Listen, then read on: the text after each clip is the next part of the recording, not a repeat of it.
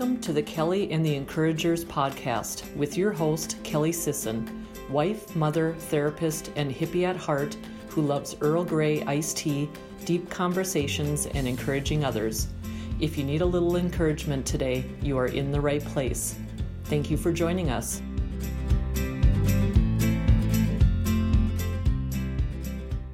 Welcome back to another episode of Kelly and the Encouragers podcast. I'm very excited to introduce you to Dr. Bleem today. You know, I've known Dr. Bleem for over 8 years, and what I love about him is that no matter what it is that he's doing, his passion and his love for other people and animals definitely shows through. Now, I originally met Dr. Bleem because he was my chiropractor, actually. But what I really wanted to bring him on the podcast to talk with you about is his own journey through dyslexia. What's remarkable is that he has been able to take his own experience and the experience of his daughter, which he shares about, and has been able to change and improve and impact so many lives because of it. And I just knew that I needed to get him on the podcast today. I know that you're going to love this conversation. Now to the show. Hi, Dr. Bleem. Thank you so much for being on the show today. Absolutely. This is going to be great. It is. It's so good to talk to you, too. It's been probably a few years, huh? I was trying to think. I think you are correct. Yes, that's awesome. Well, I'm wondering if you can introduce yourself for the listeners. Oh, sure. I'm Dr. Ren Bleem, and coming up on the big 5-0 later this year. Yeah, you know, that major life change thing. But I've been married for 25 years this year. I have a couple of children, Samuel and McKenna. I'm married to Melanie, actually. You might want to know my wife's name. Yes. And I'm actually a chiropractor in Havana, Illinois, and I have been for 22 years. Yes. And interestingly enough, I grew up on a dairy farm, and there's some moving parts there that got me into chiropractic. So that's kind of a quick basis of where I came from. Yeah, that's awesome. Thank you for explaining that. And that's basically how we had met, if I remember right. I'm trying to think that if is we correct. No, yeah. Yes. And say I don't think we knew each other before then. So I would come to your clinic and loved going there, and there were so many things, especially during that time that I was running the half marathon, that you helped me so much through that and encouraging me through that.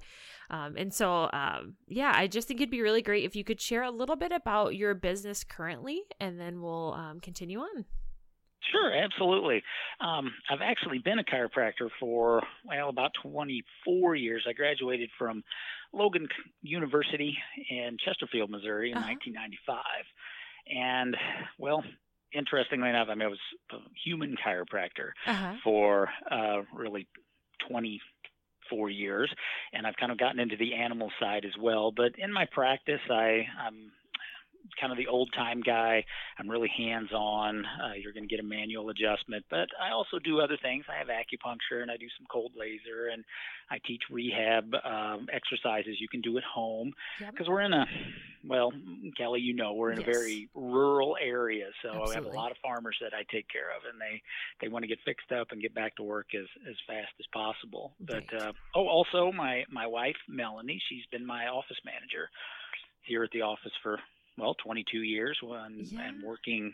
She's just about 12 feet away from me on the other side of the wall. Yes. And that's been pretty interesting working with my spouse this entire time. But it's also been very rewarding, because we've done really well at not taking the office home with us. But it's good that you have somebody that's that much of a support system actually in your business. She cares as much about everything as I do. So absolutely. That's pretty much it in a nutshell. Yeah, that's great. And you can tell that when you walk in there too. It's a really welcoming environment, and I think one thing that you guys do really well is customer service too.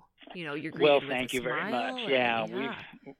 We've tried very hard to make everybody feel comfortable and welcome and just at ease, because that's a big thing. Whenever you go see a doctor of any kind, you want to be relaxed during the process. Yeah, absolutely. That's fantastic. I love what you're doing with the chiropractic care for animals. I would love to hear more about that. And I know it sounds like growing up on the dairy farm, you obviously had interaction with the cows. I don't know, maybe other animals as well. But I'm just curious, how did you decide to really dive into that? Well, I'd been, again, treating humans for many, many years, Yeah. but really my entire practice, people have come in and said, hey, you know what, my dog's got this back pain thing, and my vet can't quite, get it figured Yeah. out, other than saying, okay, we're going to throw some medication at it or surgery or something along those lines. Is there anything you can do? Well, I kind of fumbled my way through, I guess, some simple adjustments using a little instrument I call an activator. It applies a very, 4 pounds of pressure very, very quickly. So I'm like, well, I can kind of help you out with that, but I really don't know specifically the line to drive and all the things I need to do. And they're like, you know what? I don't care. Can you help my dog at all? And that Right. only happened maybe 4 or 5 times over multiple years. But really about, we'll say 2 years ago, it was one of those things that, kind of gotten to that point of, man, I've done this a long period of time with the humans.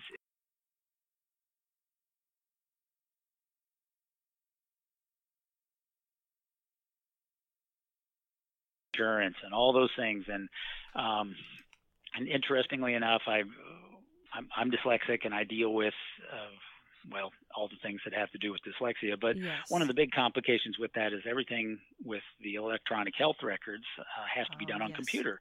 It's a very flat screen. It was hard for me, and I was struggling through that whole process. So I was like, man, I got to do something different.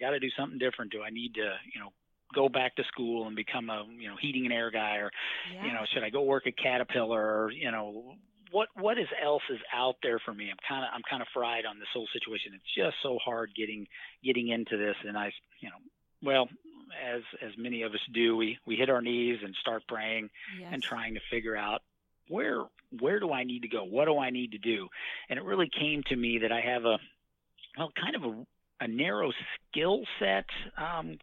I would say, because chiropractic, we're very focused on the spine and the joints Yeah. and the health of the patient, but also have a huge knowledge set. And I was like, okay, how can I play off of that? Right. And so my wife even was like, hey, maybe you ought to look at this animal thing. You've had, patients in the past ask for it. I'm like, oh, okay, sure. Let's check out some colleges and really kind of make a decision this way or that. And then interestingly enough, a couple of days later, a patient walked in and said, you really should do this animal thing. I think you'd really enjoy it. You grew up on a dairy farm. You're familiar with animals. Why don't you do that? Yeah. And I was like, well, okay, that kind of triggered something else in my mind. And I went off to a symposium for a few days, and there was an animal chiropractic college that was one of the vendors. Uh-huh. I walked in their booth. I thought, hey, you know what? I'm going to talk to you guys a little bit about this. And it kind of really just tripped a switch. It was like, yes, I need to do this. I need to go back to school. This is something new and different. Yeah. But it still used my skills and my knowledge that I had. Right. So I was able to take that and really move forward with it. So, yeah, it really started with, multiple patients just asking about things. And then all of a sudden, boom, Yes. I had to head down that path and really look at it as something. So yeah, Right. it's been a interesting road. And I started it took a first class in June. Then there was a couple of months break, and then I did a class in November and December and January and February, and I graduated with my animal chiropractic degree. And I'm actually certified through the International Veterinary Chiropractic Association as well. How cool. That's But awesome. yeah. Yeah, how neat too that it almost sounds like along the way there were little tidbits of hey, this is something that you would be really great at. Hey, I need this, or and so being able to really listen and watch for those things, I think, is such an important skill.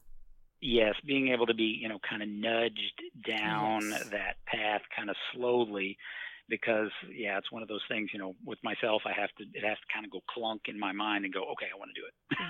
Right. Yes. Yeah. No, I'm actually that same way. It kind of is slow rolling. And then when I decide, I'm like, yep, that's it. I'm doing it. And Yeah, exactly. so- Once it starts, it's like, okay, energy and focus into this and really make it happen. So that's pretty cool. Awesome. Thank you so much for sharing that. And I love the pictures. I don't know if is that Melanie that's taking those? Melanie takes the pictures. Yes, she does beautiful. all my online marketing and that kind of thing. And she just loves that part of the process because, well, it's kind of hard to take a selfie whenever you're adjusting the lumbar spine on a horse. You know, I guess I could attach a GoPro or there something. You like go. That. Yeah, hey, that'd be kind of Maybe cool. down the but road. yeah. No, that's awesome though. She does a really great job at that. Yes, she does. Yeah, fantastic. You know, I'm wondering if you can talk with us a little bit about your journey with dyslexia. Oh, sure. The journey. Oh, my. Well, dyslexia. I wasn't diagnosed until I was 45. So, you know, as I had a long journey with it that I didn't know really what was going on. Right. You know, you're just going along, and your life is what your life is, and you just kind of move through it. It's been an interesting thing. I look back at my youth and how I got through school and just working through life. And I really push it back to, well, I grew up on that dairy farm, and that really gave me a really solid work ethic, and also just massive amounts of action. I was just a guy, you just worked and worked and worked and worked. And that was kind of what was necessary because I didn't have the accommodations that students do nowadays with books on tape or audio books and that kind of thing. Because again, I was undiagnosed. It wasn't a situation that I really knew what was going on until a few years back. Yep. So I developed all kinds of coping mechanisms, and it was just work hard. I had to study early. I just realized, again, you know, in grad school, it's like, okay, I have to be done studying a minimum of 24 to 36 hours before an examination, or I don't retain the information because my short-term memory is not that good. Yeah. And I need my brain to relax so I can switch task, which means go from studying to taking this examination. Right. But I did notice that in my notes, if I look back through them, I draw little pictures here, you know, to help with associations because I'm a very visual person. Yes. And I could see the page of notes like in my mind. Yes. So I just had a picture of the page of notes with my little doodles and scribbles and circles pointing to whatever, but that gave me enough information to do well and find the answers on the page, I guess, versus a person that can just, you know, dip into that file and pull it up and say, oh yeah, here's the answer. And also whenever I studied in the past, I moved a lot. I'd walk around with my papers and there would be some association with, oh yeah, you know, I saw whatever it may be, the chair setting in the living room, but I associated that with some note inside my set of notes. Right. And there was some kind of correlation that when I was taking my examinations, I was able to pull this from this huge pool of, you know, I guess, visualization in my mind, and was able to actually answer the questions properly and then move on. And I really could answer the questions quickly. I could pull that information up fast. And it was pretty interesting. But once I got that diagnosis, then, well, that's when things got a little weird, I guess. You know, you whenever I wasn't diagnosed, I just assumed that anything that I put all this energy into, I just do better at. And that wasn't always the case. Yep. So. Absolutely. Well, thank you so much for sharing that with us. You know, I'm curious, did that come to, like, was it a shock to you, or were you just kind of like, yep, this is what it is, this makes a lot of sense, or... Right. Whenever I first was diagnosed, well, my daughter was diagnosed several years before me. This kind of led me down the path to actually getting my diagnosis. She was in, you know, she's just crazy kid, you know, hard-headed tyke that you have as a second born. Yeah, and we knew something wasn't quite matching up with my son. My son was like the golden child. You know, I mean, he walked early, talked early, you know, he minded well, he excelled in school, all those things that you know, the firstborn, like, look how wonderful our child is. You know, never missed a word on a spelling test, that kind of thing. But McKenna came along and we're like, wait a minute. What is going on? You know, she didn't speak until she was 3. Forever took took forever for her to learn to tie her shoes, recognizing right from left, all these dyslexic things that are going on. And we're like, okay, we need to get her tested. And we did it early on. I can't remember if it was kindergarten, first grade, took her in, had her tested and found out, oh, she's dyslexic. And you're sitting there and like, oh, okay, well, that makes sense. And then the doctor looks at us and says, okay, which one of you two is dyslexic? Wait. Well, no, I made it through higher education. How could I be dyslexic? I couldn't, have suffered with this stuff, even though I apparently did suffer from or with it, through the process. And we got to go through it. And all of a sudden I'm checking off these boxes in my mind. Yeah. And my entire life is passing before my eyes. Right.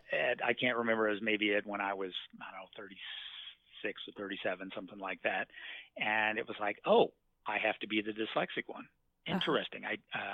Let's learn about dyslexia to help my daughter. Yep. And that's what we did. We just kind of threw ourselves into, I've made it through. We got to get our daughter through. We got to give her the accommodation she needs. Yep. Keep up that pace of propping her up through the process.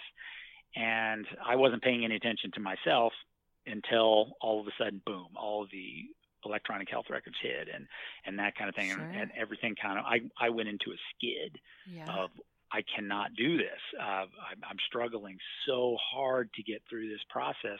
Well, maybe it has to do with dyslexia. Am I dyslexic? I don't know. I need to take the test. So I went and it was a 4-hour exam. Oh my gosh. A long process that even the instructor was like, oh my gosh, you're riding on the edge of, anxiety that is so high. She couldn't hardly even watch me, work through, but she asked me, bazillion different questions and found out all these things. And all of a sudden you get this diagnosis like, yes, you are dyslexic. And this is what's going on. And these are the, whatever it was, 25 different things that we tested. And, oh, by the way, you have a genius IQ, which is wonderful. Yeah. But on the other end of things, your reading comprehension is no better than a ninth grader's. Yeah. And so like, oh, that's why I struggled so much. Yeah. I developed all these coping mechanisms through the process. And then the doctor says, you're pretty close to moderately dyslexic, but you test as mild because you've developed all these good coping mechanisms to get through your life and that good hard work ethic and that kind of thing. And that was kind of the initial, like, okay, I have this thing. Yeah. Great. I'm super smart. That's wonderful. But what about this other end of things? And at first it was like, no big deal. Yeah. But then I realized, wait, I'm never going to be better at reading, even though I have worked at it and worked at it and worked at it. So, that hope of getting better at reading if I read more, because that's just, the way things go. Oh, you want to get better at reading? You read more. Right. I fell into, all kinds of problems of, I was angry and depressed and my anxiety levels even went higher. And so, after receiving that diagnosis, initially it was fine, but within 3-4 months, I was, kind of almost spiraling out of control with what the heck am I going to do with my life? Sure. I kind of got despondent for a while. I mean, really, my wife was like praying over me to get me out of bed in the morning. Yeah. But I'd get up and I'd get going and I'd get to the office and I was able to separate the complications of personal stuff from my job. Right. So I always did a good job at my job, right. Which was a really big thing. Again, a lot with my wife's help. She's been a big support through the whole process. Yeah, absolutely. Well, thank you so much for, really being so transparent with your experience, because there are so many people, I'm sure, that currently are very likely undiagnosed as well.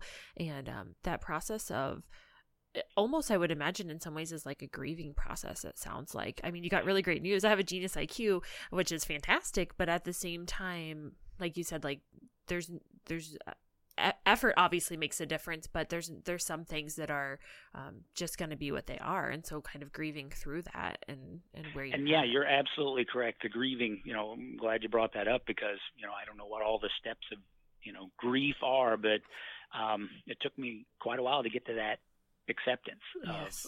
of what is actually going on and what I can and can't do. Right. Yeah, that's been a thing. Yeah, absolutely. Well, thank you for sharing that. Sure. It sounds like throughout that, I mean, obviously the doctors had said there are so many ways that you've learned, to adapt, and that you've just naturally been able to develop to help you get through these. I'm wondering now, can you pinpoint, I know you mentioned earlier, like, now to give yourself your brain a break, from studying, but I'm wondering, are there other things that you just before all of this picked up on your own that helped you? Let's see. Probably giving myself downtime. Yeah. To, I guess, let my brain, relax, for lack of a better way to describe it. I needed that disconnect from, business or family or whatever it may be. Because in general, a dyslexic uses 3 to 5 times more energy in their mind in order to get through the day than the average person. Yeah. So we're really, really, really thinking hard in order to maintain everything we need to do. So I started running. That was a big thing that I did. Oh my goodness, it was probably 15 years ago. Yep. Somebody said, "Hey, why don't you run the local 5K?" And I was like, "Oh, okay." Uh-huh. But then once I realized that, hey, I'm alone, I'm out here. It's kind of, I can shut my brain off. I can just run, and it's peaceful. But the biggest thing that I found is just time to relax. The rest of it was, in the past, was just how can I think more and work harder Yes. to do better? How can I do better? How can I do better? And just push, because that's what I always did. That's how I got through life was, okay, I'm going to do massive amounts of action. Right. And then what do you get from massive amounts of action? Hopefully the result that you're looking for are most of the results that you kind of want at the other end. Yeah, absolutely. Absolutely. I hear so much of your story just resonates with me on such a deep level, to be honest with you, because I hear so much of the way that I have truly dealt with life, like that massive action portion of it for me. And I remember Melanie had shared something on her Facebook page. It may have been around that time that you officially got your diagnosis, to be honest. And I remember messaging her. I'm pretty sure it was her that I messaged. I don't think it was you. I'm pretty sure it was her. And I just said, thank you so much for sharing this. I really appreciate that you did that. There are so many times that I have actually wondered myself, like, is it possible that I have dyslexia? Like, is that something that could be the reason for all of these different things that I have to do, all of my difficulty and the brain power it takes for numbers and different things. And so when I hear some of that, I'm like, oh, that just resonates so deeply with me, that need to kind of find different ways to do that. And to the simple things, being really exhausted, over trying to like even just calculate things or reading retention, just all of that. I just, that just really resonates with me. So thank you. And interestingly enough, 20% of the population is dyslexic. Yeah. At some level. It can be very mild all the way to, very severe. So a fifth of us are running around. 1 in 5 is dyslexic at some level, which is kind of wild when you look at it. Yeah, so. Absolutely. You know what I think is really cool though is they seem to be doing like more testing. Like when I was in school, I don't remember barely anybody have any type of testing at all done. And so Correct. I think it's really great now that we're just identifying that, so we're able to get services or get different interventions, or even more so just empower kids. Because I remember I don't know if you ever had these thoughts, but I remember thinking like, why can't I do this? Like, what is wrong with me that I can't do this? And now I think being able to just be so supportive of kids, you can do this. You may have to do it a different way, but you absolutely are capable, is really, really helpful. Yes, and you hit the nail on the head with you can do this, but maybe you need either taught differently or you need to come at it from a different angle. Because I know classes that I had taken even in grad school that the instructor just kind of handed out the book and said, okay, you know what, read page 120 through 150, and we're going to talk about it for whatever it was, 45 minutes once a week. Yeah. And then boom, here's the examination, and I'm bombing this class that everybody else is acing, and I'm like, why can't I get this? Yes. And then actually going in, being called into the, as a 23-year-old, you're called in and said, okay, why aren't you getting this? Yes. It's like, I don't know. I study it. I'm in every class. I don't miss anything. And you'd love to go to that instructor and say, you know what? The reason I, squeaked by with a C- in your course is because I'm dyslexic, and your teaching style did not fit my learning style. Yes. And so there's a gap there. So that's the reason there was so many struggles, and you looked at me and were like, what is wrong with you? Well, yeah, that causes all kinds of other what is wrong with you whenever you're sitting at home thinking, what is wrong with me? Absolutely. Absolutely. Yes. Yeah. 100%.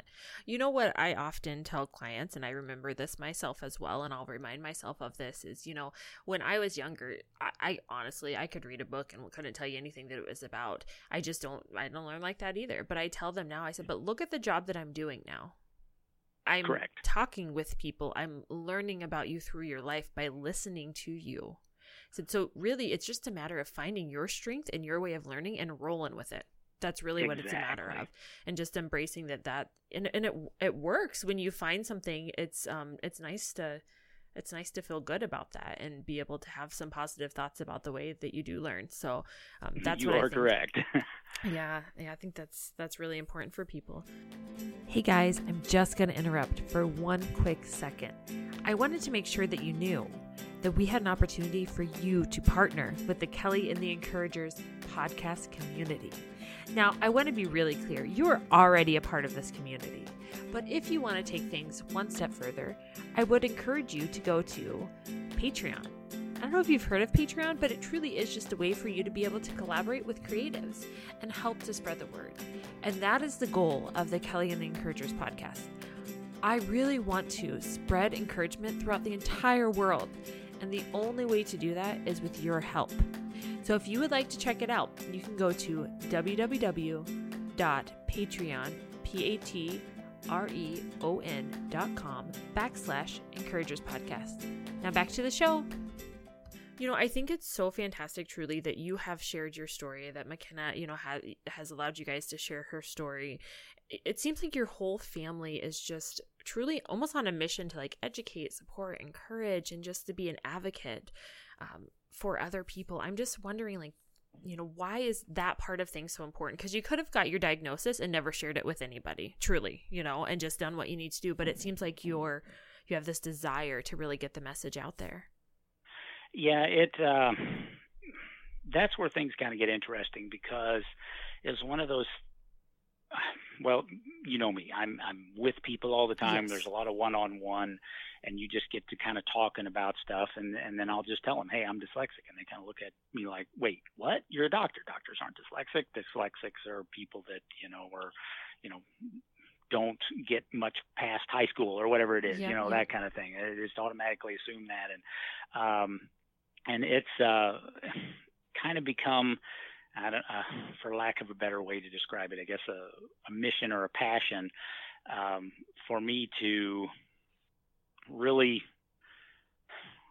what's the best way to describe that? If I can reduce or prevent this unnamed shame that I've carried with for, basically, 49 years in my life, of feeling really lazy and stupid, because that's the way you feel whenever you are dyslexic. You're like, okay, obviously I'm lazy, even though I'm doing all this energy and I'm massive amounts of action, and I need to do more. And I'm stupid because look at me, I'm getting C's, everybody else is getting A's. What is wrong with me? But if I can prevent that lazy and stupid, that unnamed shame, even our self-esteem loss or whatever it may be, really in one kid or one child, in general, that's a success, because it's not something you want to have to deal with whenever you're about to turn 50 years old. And it's a tape that runs in my mind that I've been trying to rewrite for years and years and years. So yeah, I really try and tell my story. Interestingly enough, it started at something called The Great Banquet, which is it's kind of like Crescio or Walk to Emmaus, Trace Diaz. I don't know if you've heard of any of those, but they're a 72-hour, for lack of a better way to describe it, they're like a retreat. Oh, okay. Yeah. And there's 15 talks that happen, during this, and they're all biblically based, but you kind of weave your story into the talk.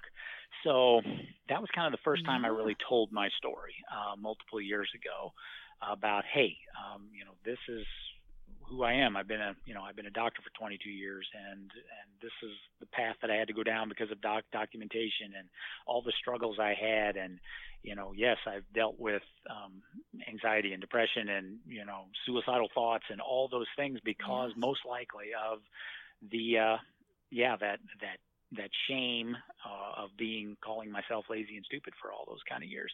So that's kind of where it started.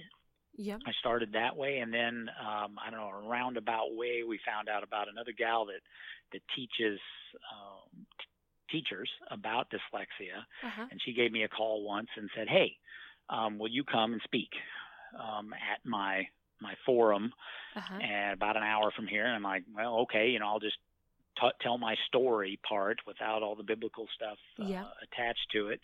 And now that's a regular thing that I do during the school year. She teaches the academic part of dyslexia, and in the summertime she does the emotional social part of dyslexia. So I'll either do one or two talks to a group of anywhere from 10 to 20 people about my story of dyslexia. And I've this last talk that I did, you look in the back row and the dad is transfixed on you, like soaking up every word that you say, and the wife is crying because she recognizes, oh my gosh, I acted a certain way toward my husband who is probably dyslexic but not been diagnosed, and then wait, I have 2 children with all these things you talked about your daughter having, and wow, her whole world is coming in on her. So, but it's one of those things that, if I have that discussion to 2 people, and it'll change their life and be able to, they can change that tape in their head.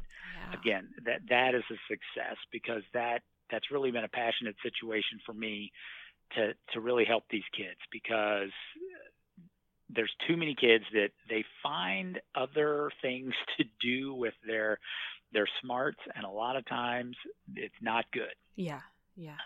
Interestingly enough. Absolutely. Yes, they're actually doing testing on dyslexic testing on people who are in the prison system, and they figure there's probably 75% of the people in the prison system are dyslexic. Oh, you're kidding. So they're just and it's because we act out. We're going to be doing stuff in class, because we want to avoid things. We want things differently, but we're really smart. But the problem is we're smart in ways that, we know how to, jack cars and tear them apart and put them back together and make something different and then sell it. And that's not legal. Right. We need to focus on the legal stuff that we're really good at. And, you look at the entrepreneurs, most entrepreneurs are dyslexic at some level. Why? Because they had to figure out a job that didn't fit in the box of everybody else. Yeah, absolutely. It's just so they went out like, Virgin Airways guy or Johnson & Johnson, people like that. They've gone out and they've done things differently, and they're entrepreneurs because they have to make their own. They have to make their own business because there isn't one out there that their mind fits into. Yeah, that makes so much sense. Thank you for sharing that. I really appreciate that.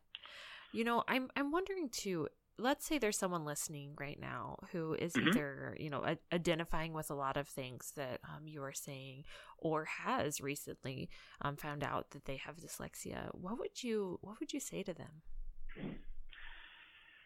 What would I say to them? This actually came up in the last talk that I did, and it really depended upon the age, I guess, of the person. Sure. Grade schooler, they haven't maybe have that, I guess, that tape etched in stone yet. Yes. They're young. And I would really talk to them about how to build them up, really talk to them about their options for the future that they can use for accommodations, things that they can use to help themselves. And the biggest thing I would tell them straight up, remember this statement, write this statement down, put it on a Post-it, stick it on your mirror so you can read it every morning if that's what you have to do. But you are enough. Yes. Yep. And you have to remember that. I mean, I have to remember that even at this level, and where I am and my age and everything. But yeah, I have to think about that even as a little, my, baby Ren, who's still inside of me. Of course, we carry all that with us. You are enough. And then as we move through life, if you're diagnosed, say, in high school,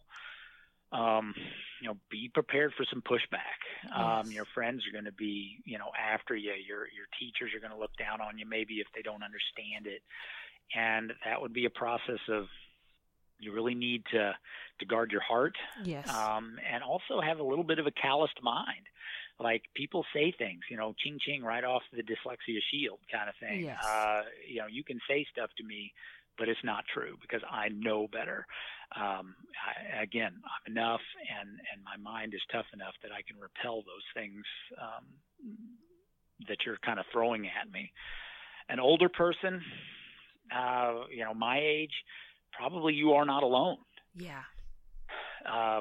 There's other people that are dealing with this. Find those pages on Facebook where you can get on there and vent about the fact that your boss is having you do stuff that's outside of your zone of genius or whatever you want to call it.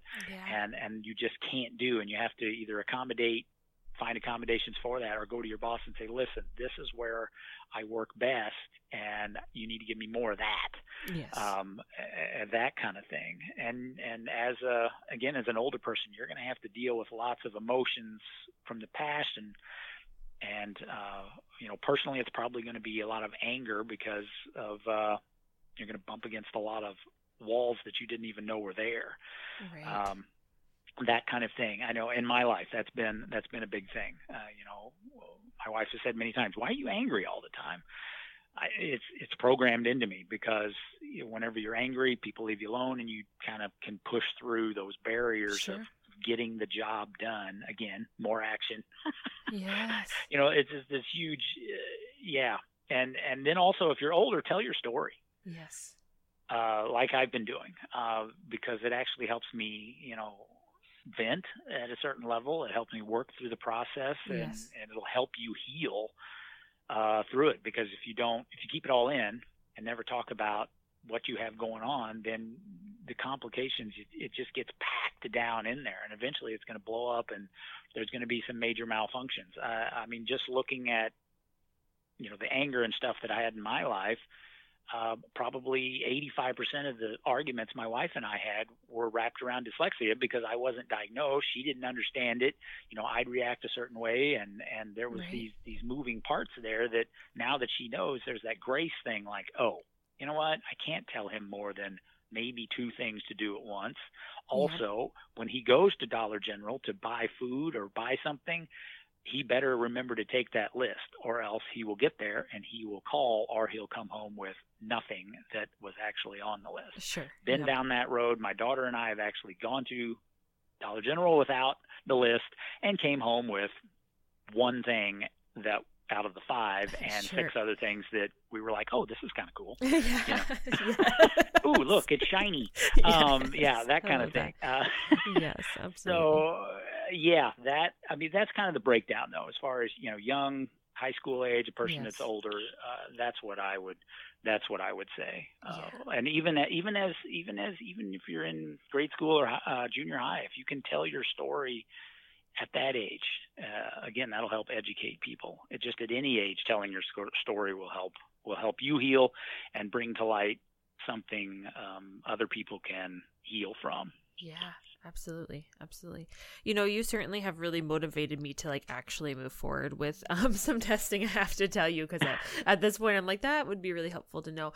One thing I know for there's a family member I have that is currently going through grade school, and I always tell her mom, whenever she's feeling bad, please have her call me.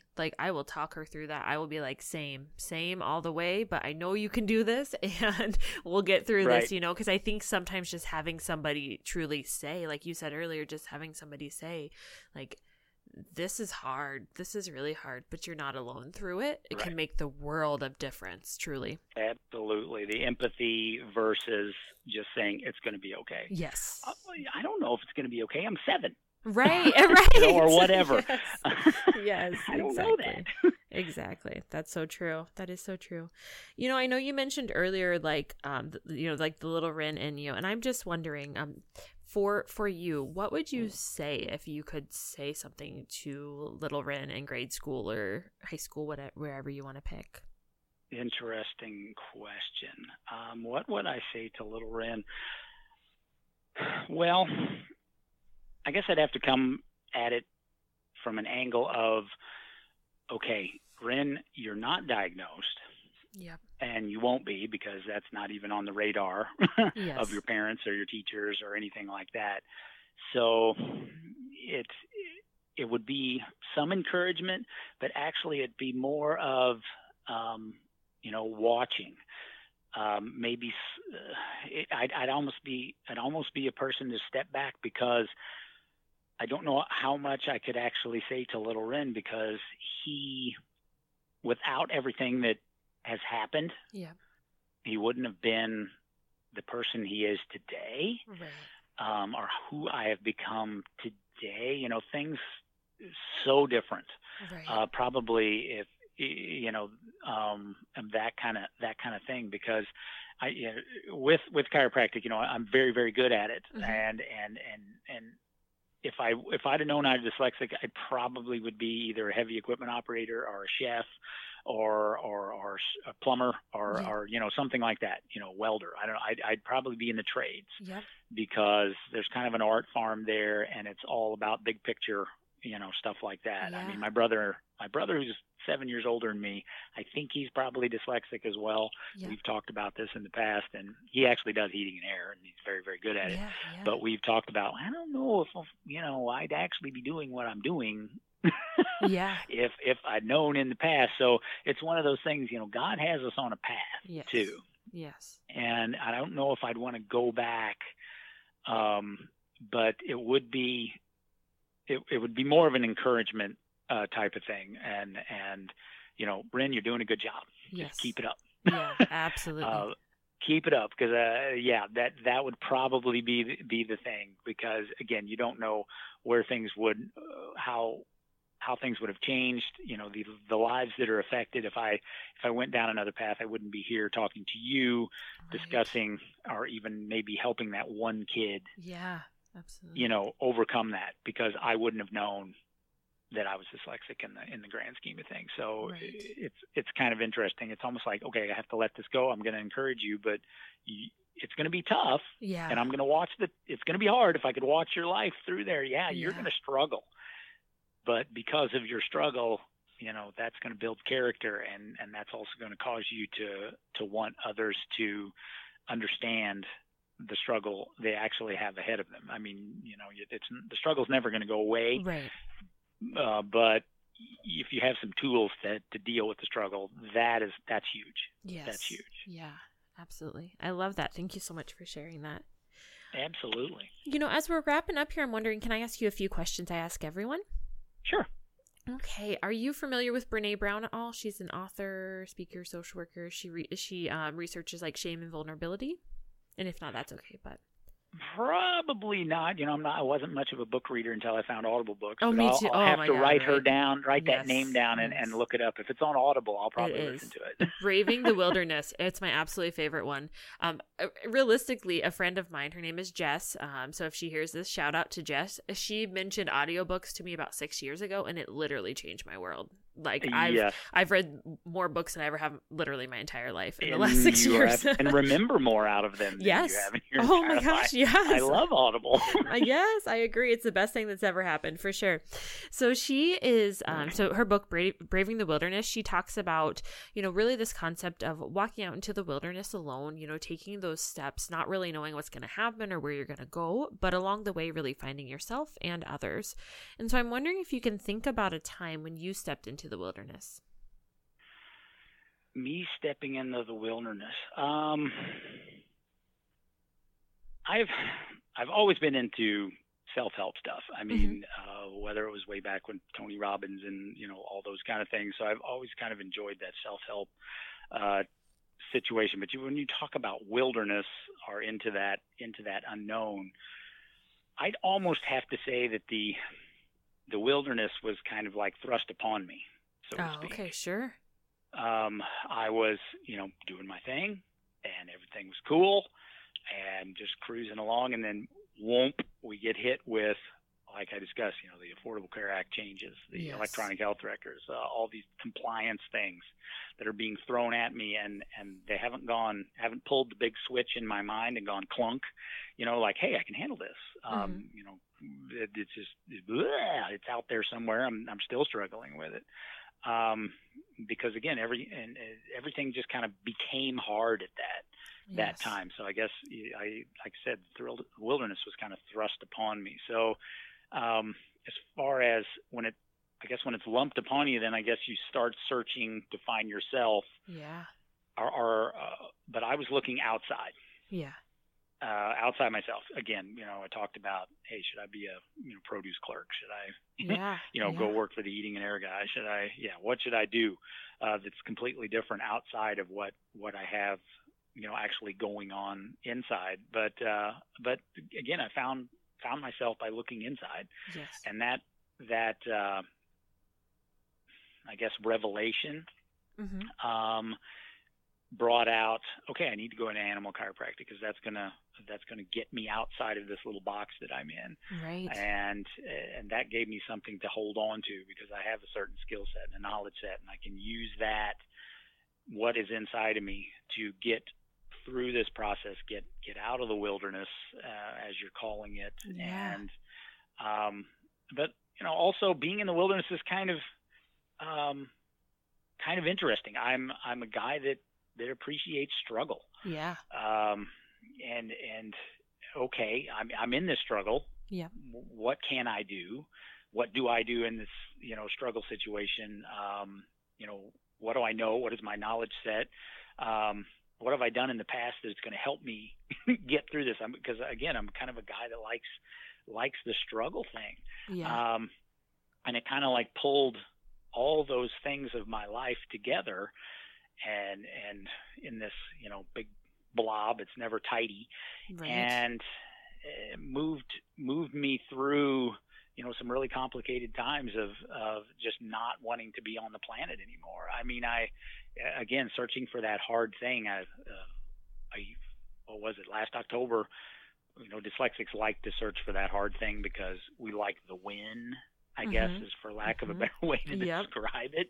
And yeah, I needed to navigate through everything that I was in, so I had to figure out how to win internally, so Right. then I could go through it. And in October last year, I ran a 100-miler. That's one of those things that, oh my gosh, you don't know what's going to happen, so Right. you're searching for that complication to work through. So can I get that win? And with what I found in the animal chiropractic, it made me better overall. Yeah. Because I became a better doctor. Because you're still picking up just subtle things from patients. But wait, I have patients that can't speak to me at all, and I have to Right. glean all the information I can from just them standing there. Yeah. Made me a better chiropractor, made me a better spinal adjuster, and it really renewed my want to do what I do. And animal chiropractic, I mean, it's just cool anyway. I mean, who wouldn't want to go and pet on horses and Right. and Yes. see them get better, and Yeah. and you're like, cool, look what I've done with the help of what the animal can do on its own. I'm kind of the vehicle. Yeah. And I like to say all the time to my patients, I do what I can with these mortal hands. Yeah.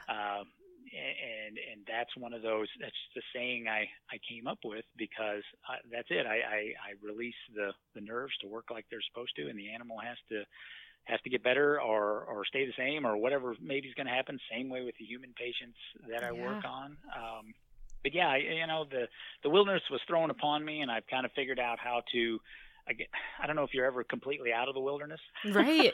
That's a really valid point. I'm not sure of that either. So you learn to work in the wilderness that you're in, and then you figure out how to thrive in that situation, because it's never smooth sailing, regardless of what's going on.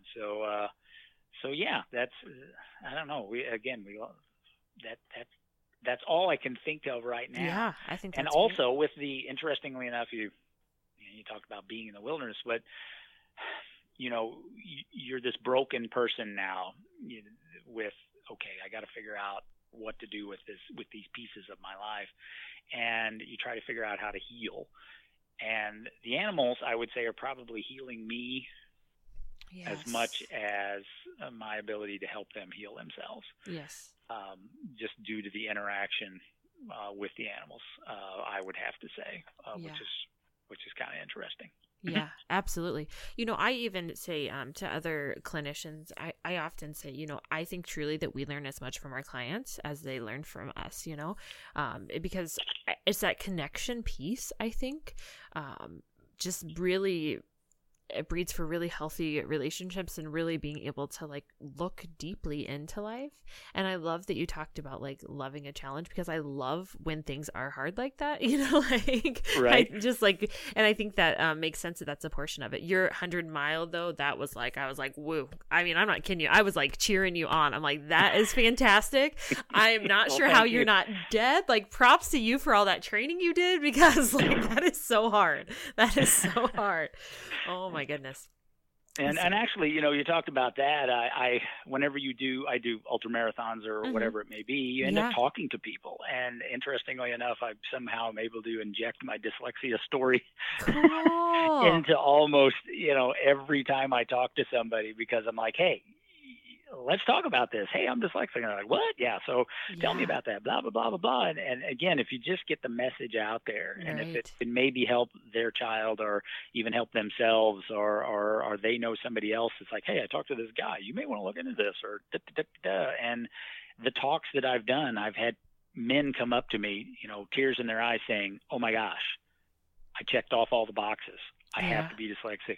No wonder my 9-year-old is struggling so hard in 4th grade. Yeah. What do I do? Okay. Actually, here's a piece of paper with all the websites on, people to call. Yeah. Go forth and save your daughter first. Yes. And then work on yourself through the process. Yeah. That's fantastic. Thank you for sharing that. I'm wondering if you had to pick out, the podcast is called Kelly and the Encouragers, because the goal is to bring on encouraging people like yourself. But I do believe as well that we have people along our path that are encouraging us. So I'm wondering if you can think of, who would you say, and it can be a few people, it doesn't have to be just one, but are your biggest encouragers in life? Oh, sure. Yeah. And encouragement, I wasn't diagnosed as a kid, but my mom helped me out tons. I mean, she was the gal that, I couldn't write out the information, but mom was there. I'd speak it, and she loved to type, interestingly enough. So she'd type along while I was speaking the report that I had to do, and then I would copy it onto my paperwork to turn in. That type of thing. So when I was young, really it was my mom. I mean, interestingly enough, she was always there to help me out with all those kind of processes. And I had a few teachers and coaches that, again, they saw the struggle and again, kind of encouraged or helped with the process. And you have to have self-encouragement. I mean, the self-talk is a big thing. Absolutely. And, many years you're like, oh, hey, I can do this, and then you get the diagnosis and you're like, wait, I have to get back to the good talk. Yes. And because I always go back to that, if I work harder, if I do more, well, that's not going to get me down the path. I have to think of it from a different angle or change up the way that I'm doing things. But right now it's my wife. Yes. I definitely have to say her and really my children, my daughter and son, because my daughter's dyslexic, my son is not. And really, as a family unit, we carry ourselves, each other, and encourage one another. But whenever I'm feeling down, my daughter's like, "Hey, Dad, come on! You've done this. You've gotten us through. You're a great dad." And And same my wife's the same way. Come on, you look what you're doing. Look at the help that you're providing for the people that you see, and all that. You watch that tape that you're running in your head.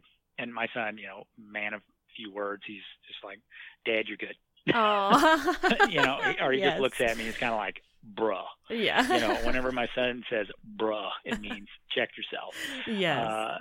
That kind of thing. So, but yeah, currently, and then I have patients, of course, that are encouragement as well, because they know that I'm dyslexic, working through things, and we've talked about different things. Maybe their grandchild is, or their brother or sister, or one of their own kids, or themselves. We get into conversations and again, help each other out. So it comes from multiple different levels. So again, younger, mom's always there, and my dad was a dairy farmer. So, yes. And we think that he was probably the dyslexic as well, because he was kind of 30 years ahead of his time in the thought processes on the dairy farm. It's crazy. I'll talk to a patient who is a dairy farmer, and they'll be like, "Oh yeah, we just started using, this and this," and I'm like, "You just started using that?" My dad was trying that out, 40 years ago to figure out whether or not that'll work, and they kind of look at me funny. And he's like, "I don't know. Dad was out there. He was super smart, and just wasn't. He was willing to think outside the box. Yes. That's what dyslexics do." Yeah. And it's always a process of who's in your life at the time, and you got to pick those right people that do prop you up. And that doesn't matter whether you're dyslexic or anything. Yes. Who do you spend time with? Those are the people that need to be there to prop you up. They're your best friends. They're your people to help you get through whatever you may be dealing with. And then a close knit family. Yes. Our family loves spending time together and talking and having a good time. So I'm very blessed. I have a good, tight-knit family. Yes, absolutely. Well, thank you for sharing that with me. And I would agree, even just being far away and seeing different Facebook posts and such, like, it's very evident that you guys enjoy spending time together. And on a completely random side note, both your wife and daughter have fantastic hair. Oh, they have absolutely beautiful hair. I'm like, how do they just have like gorgeous hair that is just like perfect at all points? So I love that too. My daughter just has like perfect hair. She doesn't have to do, she can buy the $2 gel, slap it on, she's done. I think she got the best of me and my wife, and it kind of came together. Yes. But they found something on the internet. It's not a company, but it's like a website called Curly Girl, and they talk about how to make your hair the best it possibly can be. And oh my gosh, the hair products that they have discussed. Oh yeah. Wow. Oh my gosh, so there's funny. a lot of information out there, and they've been working on it. So that's how they have really good hair, because they've educated themselves about what do I need to do to have the best hair. So, I love that. I'm wondering one more thing. If you could tell people where they can follow you on social media, I think that would be really helpful as well. Oh, sure. Absolutely. I'm, Bleem Chiropractic, or Bleem Family Chiropractic is what's on Facebook. As far as, let me see if I can remember the name of the Instagram. And if not, that we can always link it later. So I'll have to send that to you, but I think it's probably called Bleem Chiropractic on Instagram as well. Those are the two main sites that we tend to post everything that has to do with. Well, we talk about dyslexia and animal chiropractic and human chiropractic, and right now we have a Main Street project that's going on out front where everything's tore up. So we talk about that too. Keep everybody posted on again, our journey. Yes. So you never know what we may be discussing, but those are kind of the main topics right now. So those are the main two. So the Bleem Chiropractic is the place to find us. Yeah, for sure. And we'll have those linked on our website as well, and social media, so that people can easily find you at those places. So sure, absolutely. Well, thank you so much, Dr. Bleem, for being on the show and for sharing your journey, and for, truly just being so transparent and vulnerable. I just know this is going to help so many people, and I know what it really meant to me, just to have you on the show and be able to listen and hear and learn about dyslexia. So thank you so much. Absolutely, and I appreciate doing it. Like I said, if I can tell my story and I can help somebody out there and have them, change their entire path or walk that they're on, and they make some realizations about themselves, then that's what it's about. Yes. Is helping others, and that's what we're here to do. Yes, absolutely. Overall, so that's for sure, and you guys do a good job of that. So thank you so much. Absolutely, and thank you for allowing me to come on and just chatter on for quite some time. No, this was perfect. It was perfect.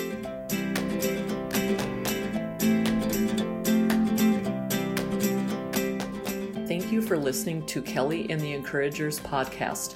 For all things related to this episode, please go to www.kellysisson.com/podcast, where you can find transcript from today's show and links for today's guest. See you next week for another episode.